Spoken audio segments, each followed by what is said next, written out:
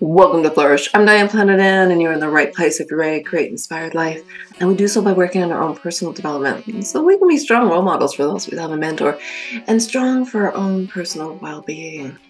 Today's episode is one of my favorites as we continue our journey in Maltz's best-selling book about self-image psychology and how important it is to your own personal well-being and how you reflect on others. I will start with a quote here from the book.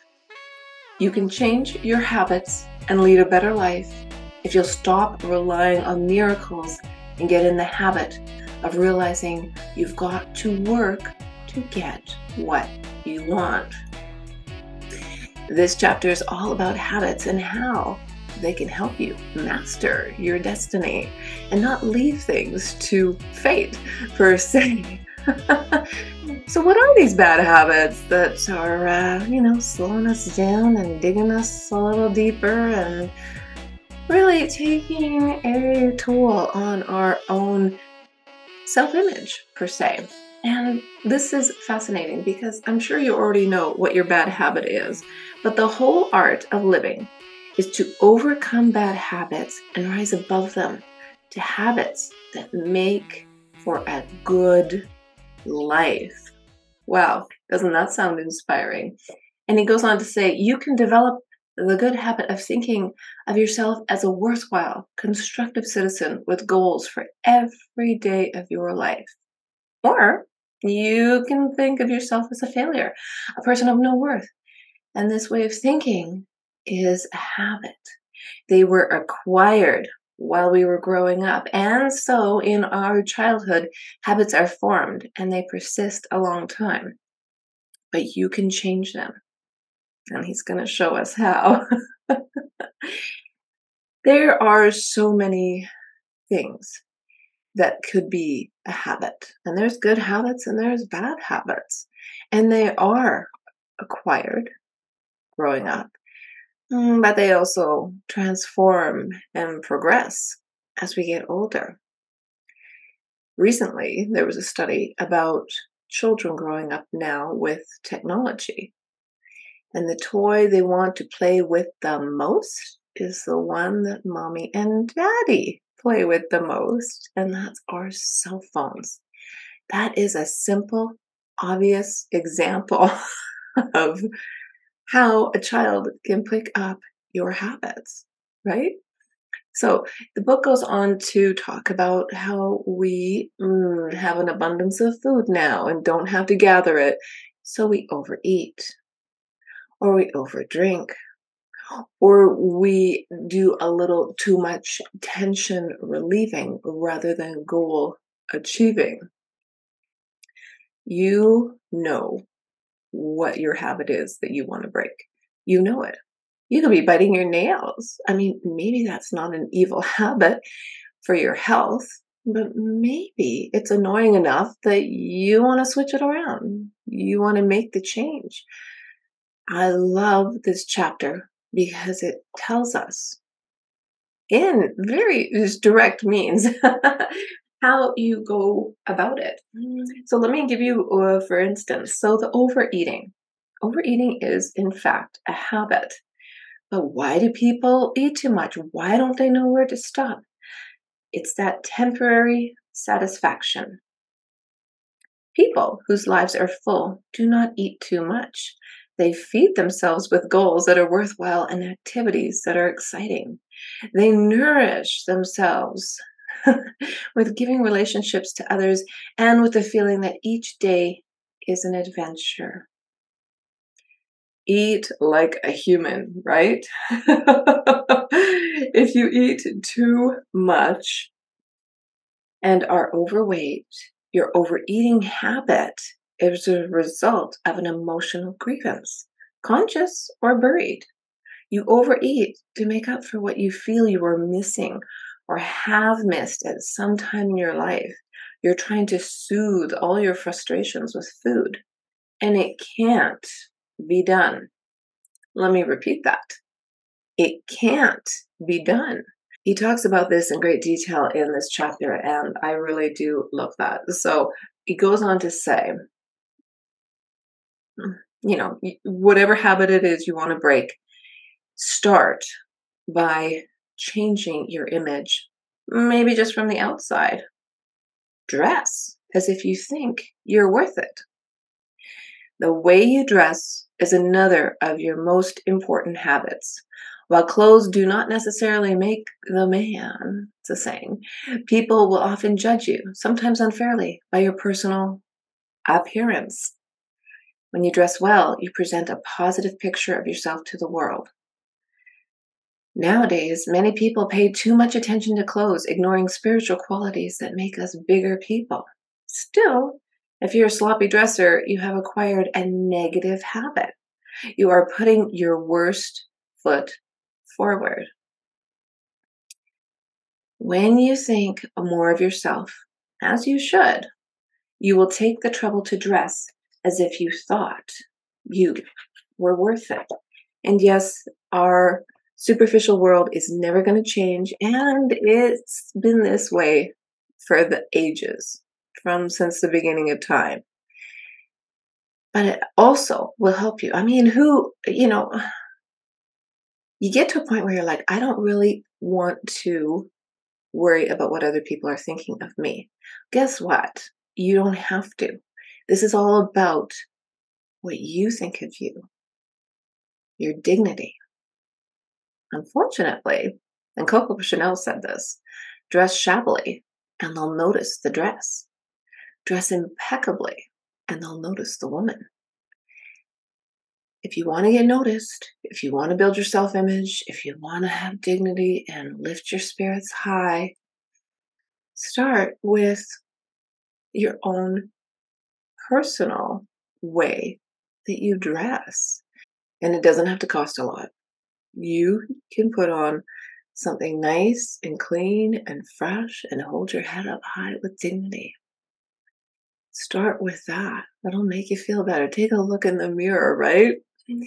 So what's stopping you? Well, he says your negative habits stand between you and your happiness. If you eat too much or drink too much, or if other bad habits plague you and you want to change them, here's what you do. Believe that you can change your habit. Have faith in your ability to control yourself and to bring about positive changes in your basic makeup. 2, understand the physical consequences of these habits so well that you're willing to undergo temporary deprivation, even suffering. So great is your desire to change.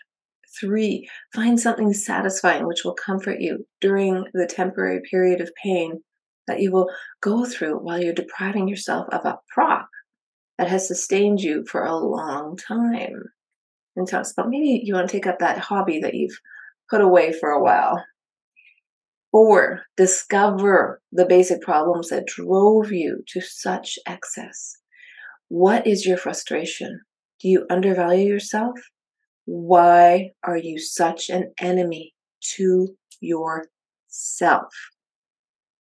5, come to grips with these problems. Realign your thinking, accept your failures, and rediscover your triumphs. And 6, direct yourself towards positive habit patterns that will make your life rewarding. Set new goals for yourself.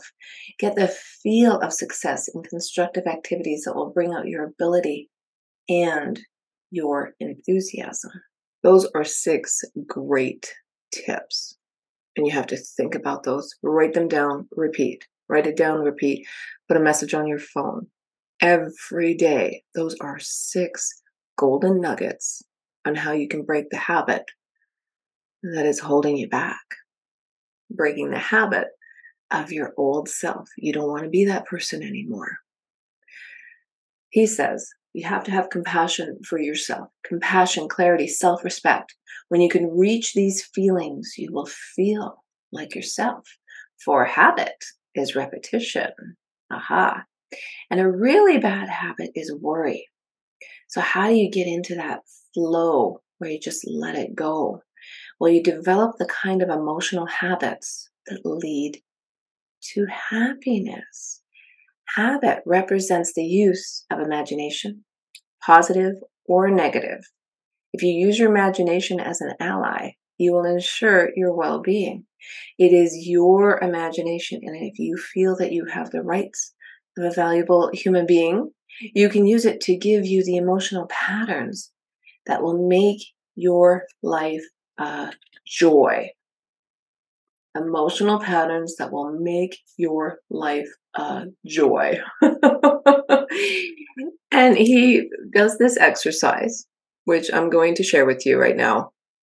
In understanding your imagination, understanding your mind and the power of it, how you can visualize and keep that vision in your mind's eye in order to get over those barriers. That's what's holding you back. Nobody's force feeding you. And I'm using food because it's the most relatable to absolutely everybody, because not necessarily everybody smokes or drinks or bites their nails or whatever it is, that habit you want to get rid of. But we all eat. We all eat, and it's a common denominator. So that's why I'm focusing on food. Understand the importance of your mind, your concepts, your mental images. More than anything, they are you.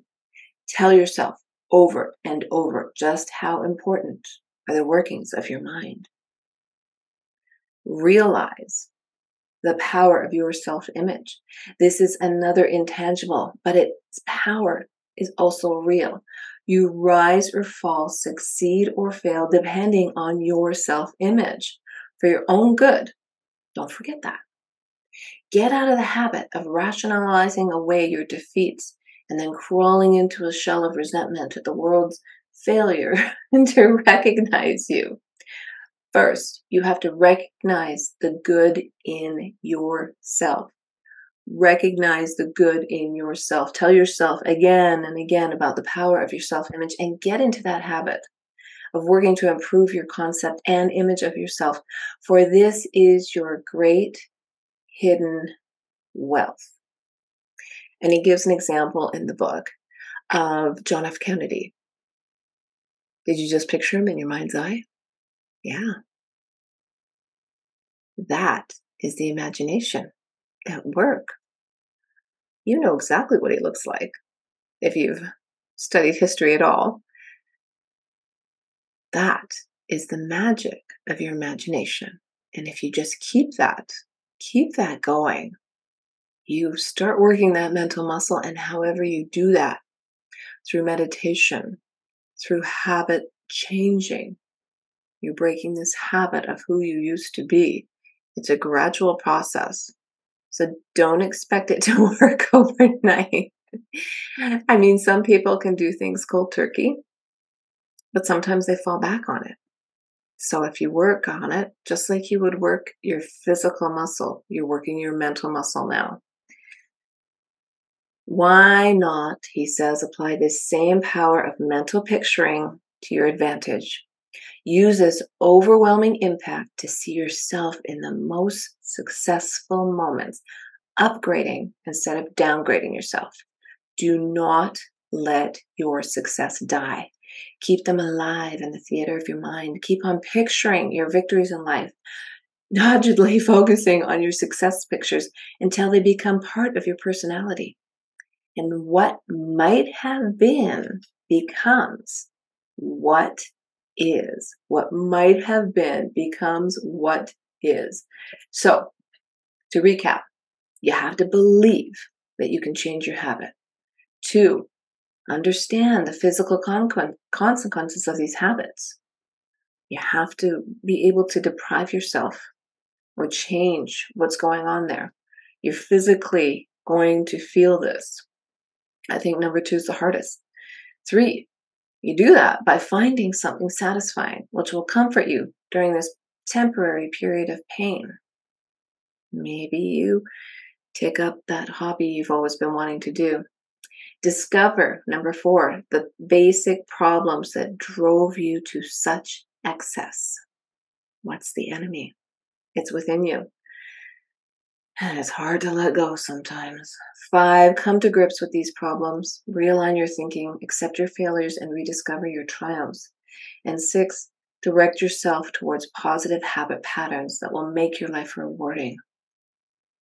all about setting new goals, making that change, moving forward.